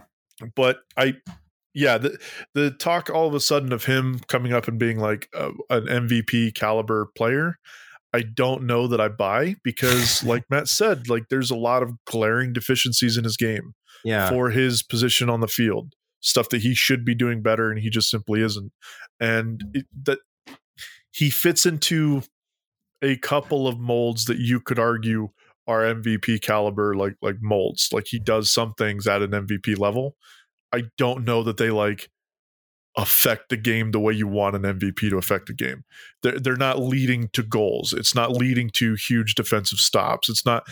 He's not that. Like, the MVP of this team, I don't think is Pablo Ruiz, but you can spin some numbers to say that he's an excellent player. And I don't think that's unfair, but MVP is a real stretch for me. He is our assist leader. Yeah. 3. Yeah. Yeah. He is very interesting. I'm not quite sure how he's played the second most minutes out of anyone on this team also, next to Zach McMath. But I don't know. I just have some big question marks around our midfield in general, because I'm unclear how to best use Damir Kralak at this point. I don't know. He wears the number 8. He doesn't play an 8. No, certainly I just would have loved if that could have been. He's scored some amazing goals for us in positions that he probably wouldn't have been in if he were playing a natural 8 role, which I get. We just I don't know. I get worried that we're just like, there's just this patchwork thing going on where it's just like, let's keep signing this player, and hope we can figure out something to make it all work together. And that's kind of how it felt before last season as well, where it's like, okay, we've got Bobby Wood, Rubio Rubin, Anderson Julio, Joni Menendez. Like, what are we building towards? Like, what I don't know what, like, week to week, I have no idea what our formation is going to be. I don't know. Like, we generally try to play the same style regardless, which is like the heavy on the Route 1, but we are set up differently depending on who's available, which I don't know. So like, I don't know what our best formation is at this point. I don't know really like the direction we're headed, and maybe like things start to normalize and we figure that out. So here's but the midfield is a concern. I think the formation is only useful for consideration, and I wouldn't have said this under other coaches, but under Pablo Mastroeni, I think the formation is only a defensive consideration. Like once you get past, you've got 4 defenders and a mid and 2 midfielders, or you have 5 defenders or 3 defenders and 2 to 4 midfielders. Everyone else, it's their instruction seems to be like chase down the ball, get on the end of things, move around, like have some spirit, do a goal. Yeah, there's not a cohesive team plan, strategy, like in any real aspect. I mean, like their play on the field is kind of disjointed, and it's kind of it's tough to put your finger on what they're trying to do offensively. You're not seeing patterns of play consistently. You're not seeing meaningful, purposeful possession or anything really resembling that. It's like Matt said, it kind of seems like it's a bunch of guys who are good at soccer kind of making it up as they go when they've got the ball. Now defensively, it's a pretty stout team, and it's pretty tough to break down, tough to beat. I mean, we definitely can get beat. We're not unbeatable, but it's a pretty good defensive team, generally speaking. When we don't have the ball, it seems like we've got pretty not crystal clear ideas of what everybody's supposed to be doing, but they do it better and they do it more as a unit. But to go back to, like you were saying, with the formation and like the actual like roster build out, again, it's not really cohesive. It seems like a lot of times it's kind of, let's just get these players on the field and hope it works out. And it seems like we're doing that when we build the roster and sign players. We've got a lot of players that it's like, we can bring Savarino back. Great. Let's get him back. That's the move. But like, what does that actually accomplish? Like on the field, we've got Chris Kablam. Like, what does that actually accomplish for us on the field? We've kind of needed a left back, but he's not the answer to a left back. You know what I mean? Yeah. I mean, maybe he is. That's probably too early to say. That's a little unfair, but it's not an inspired like, oh yeah, this is definitely our solution at left back. And Anderson Julio, again, kind of feels like a signing that we made because we can.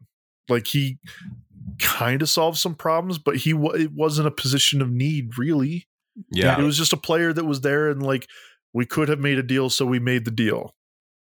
That's really like what it feels like. It doesn't feel like we're saying, okay, we need this type of player, this type of player, this type of player. Let's go get these players that fit this mold. It just kind of seems like, well, these 2 players are available and we could get them, so let's go get them. Also, we might need a left back.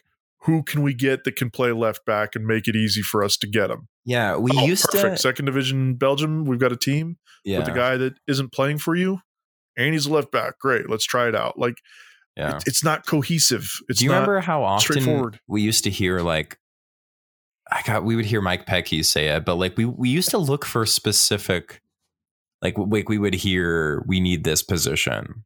Like, when's the last time we heard that? Like center back. Yeah, and it's been a while. Like when we were in the hunt for Datkovic or whatever. Yeah. But like we used to be like, okay, we need like a true like number 9. We need a goal scoring number 9. Sam Johnson isn't cutting it or whatever. Like that was like that was made explicit. Like they were straight up were like, Mike Pecky said that like we need to sign. I need a striker, and Sam Johnson's not that person. Like you can't make those. It's harder to make those demands or like saying what you need when it doesn't feel like we know what we are. You know what I'm saying? So it's like, that's why if this feels way more vibes based, that it's just like Savarino's an incredible player. Like, are we going to start playing in a way that, makes him very effective? Like, are we going to start playing to his strengths? I don't know. I don't know what our philosophy really is other than like work hard, run fast, kick ball. Or whatever. I know our defensive philosophy. Which is what? I thought I knew it until I was pressed on it. No, I mean, our defensive philosophy is like we try not to hold possession in defense. Yeah. We are not concerned about possession generally. Sure. We'll try to and we've seen this especially the last 3 or 4 games since New York City. We try to condense the midfield up against the defenders. Yep. And then we just let them come at us. Yeah, and that's how I wasn't at the LA Galaxy game. I watched the replay of it. That's how I felt like And to be, I thought that we did that pretty well. Yeah, it was the one thing we did really well, right? Yeah, it makes a big difference, I think, when you have Justin Glad in this lineup. Yeah. IMO. Marcelo Silva I think he's Marcelo Silva's gotten season. He's having a great season, and he's gotten better with he's been constantly getting better, I feel like, which is great. I think he started out really strong, had a couple down years, and then he's had I really like Marcelo Silva a lot. Great goal. Too. But speaking of the MVP conversation, that's who I'd put either as Glad our team's or Silva. MVP. Yeah, no, for sure. Those are the guys that stand out as MVPs of this team. Yeah. Paulo Ruiz doesn't. I can't wrap my head around that. I mean, he has a better than expected long pass percentage. Yeah. And he does lead the team in chances created. But mainly because he's taking corners, right? Yeah, and he's 8th in the league in chances created. Yeah, scoring chances created.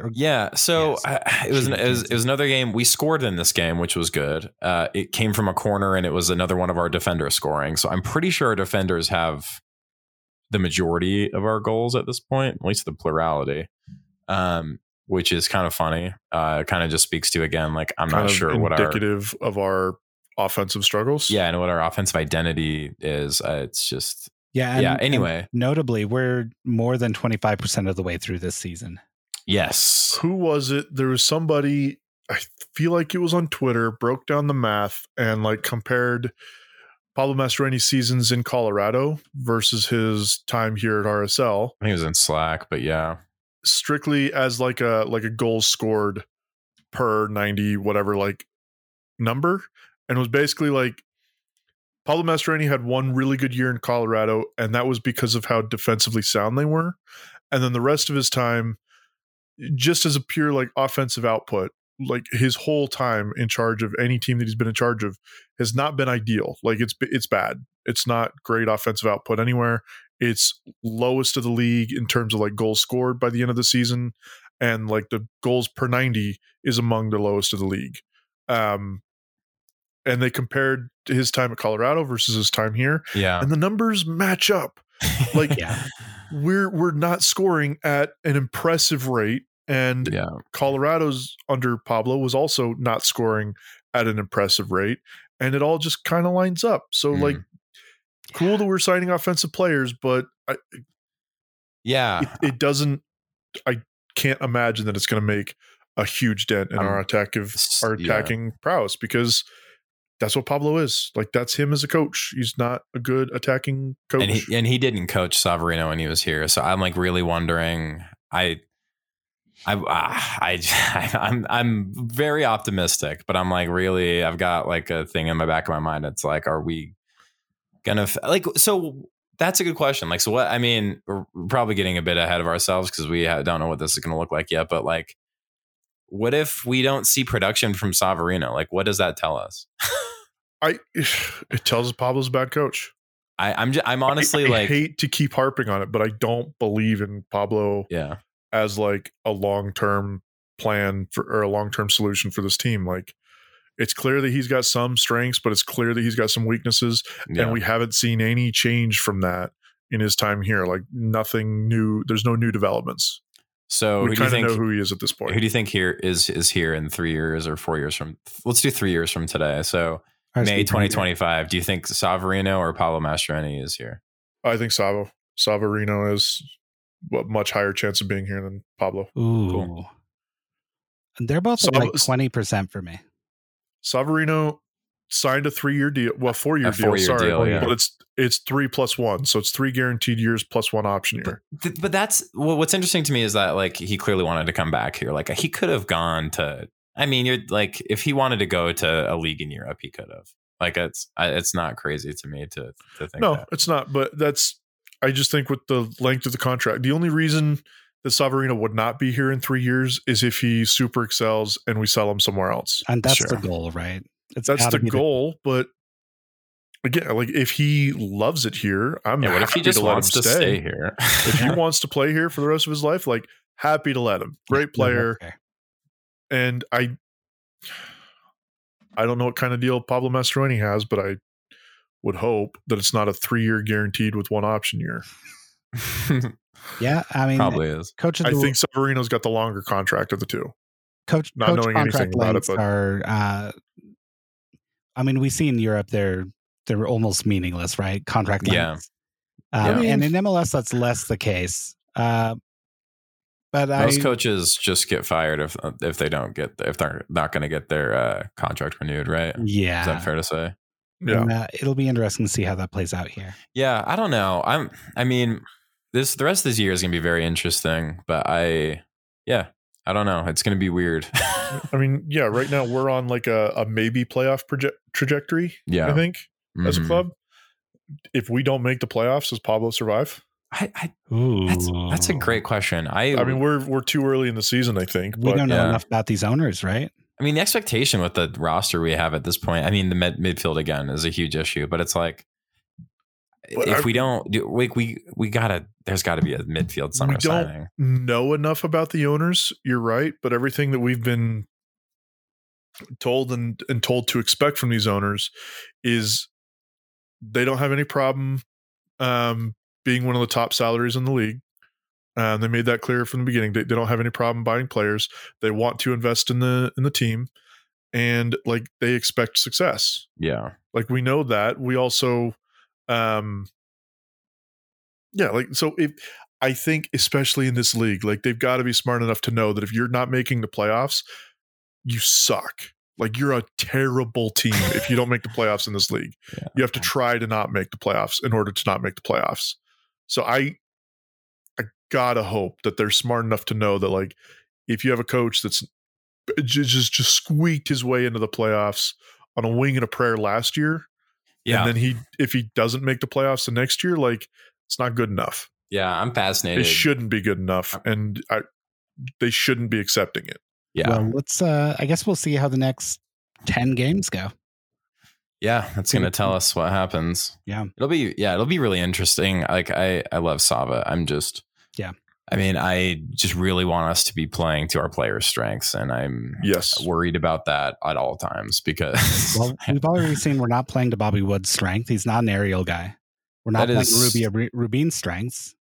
We're also not an aerial guy. Sort of playing to Justin Meram's strengths. I guess he gets the ball on the flank and dribbles in, like. But he does dribble. That, well, I mean, you say that we're playing to Meram's strengths, and like, there's a lot of times where it seems like it seems like we're allowing Meram to play Meram's game, but like, I would argue that we're doing that to the detriment of the team because Meram's game is not ideal. That's kind of he's one of the only like bright attacking spots right now.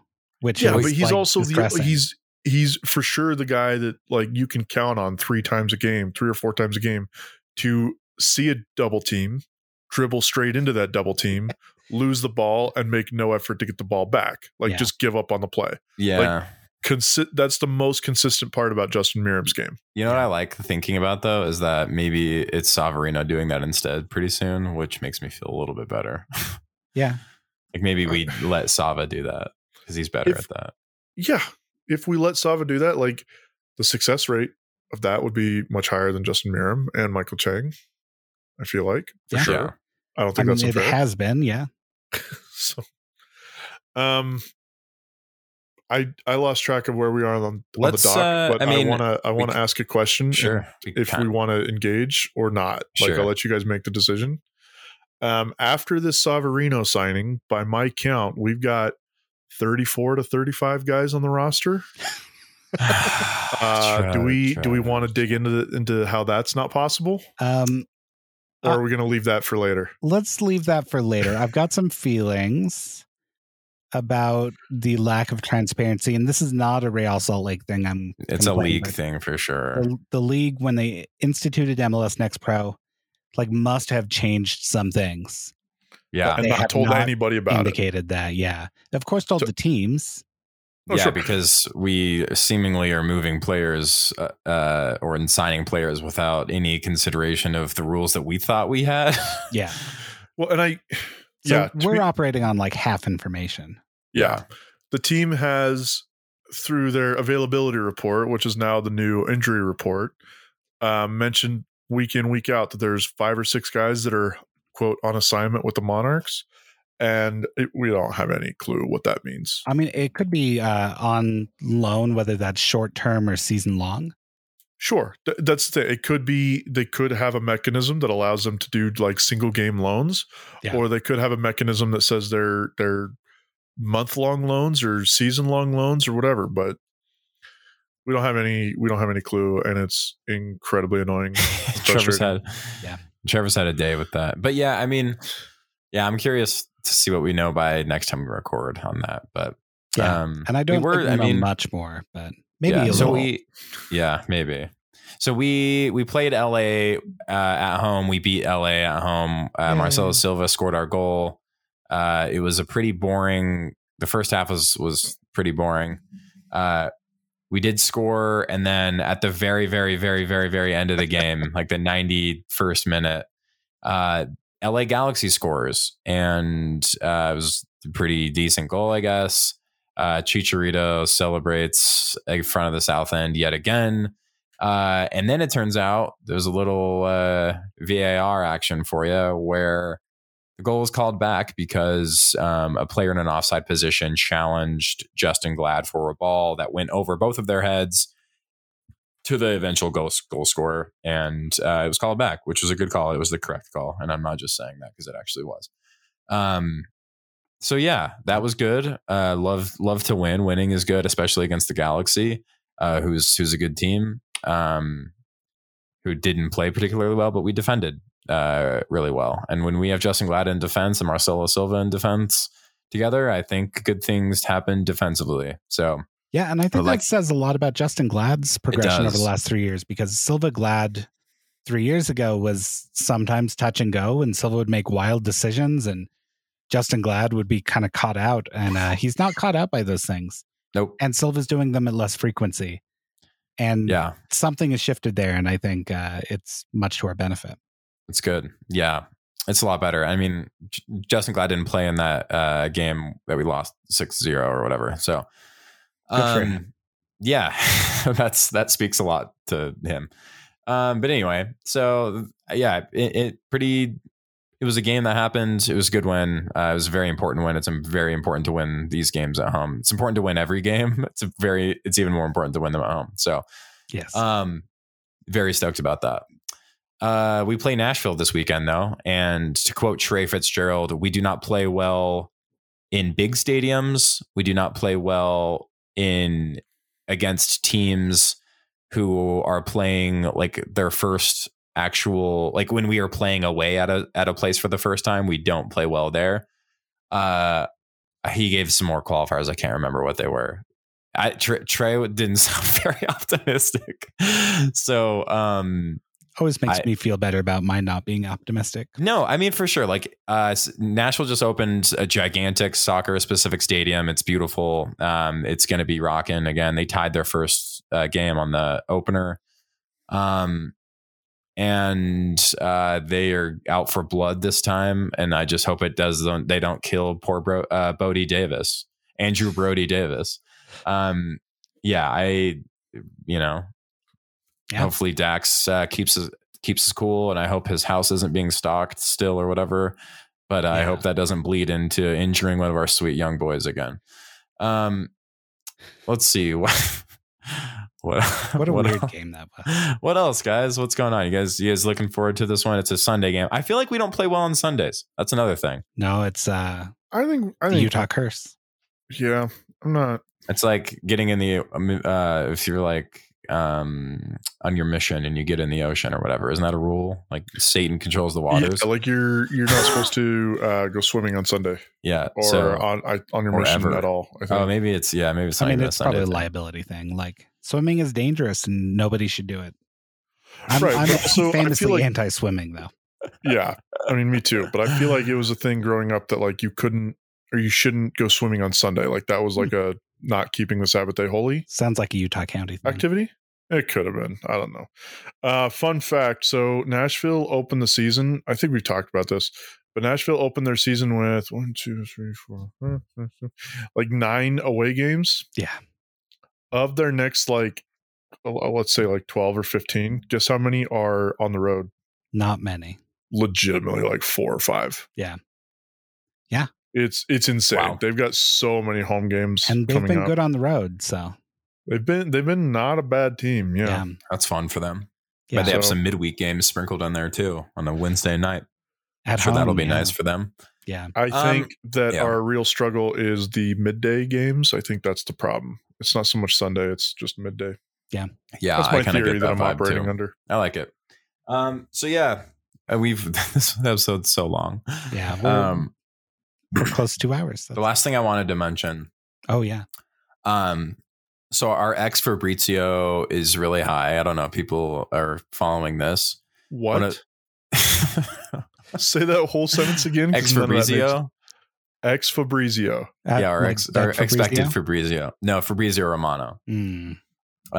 He's tweeted about Inferior Real Salt Lake Fabrizio. twice this year, Okay. which is the first 2 times he's tweeted about RSL in history. So we are now at X2, or One of our them- ex Fabrizio's is 2.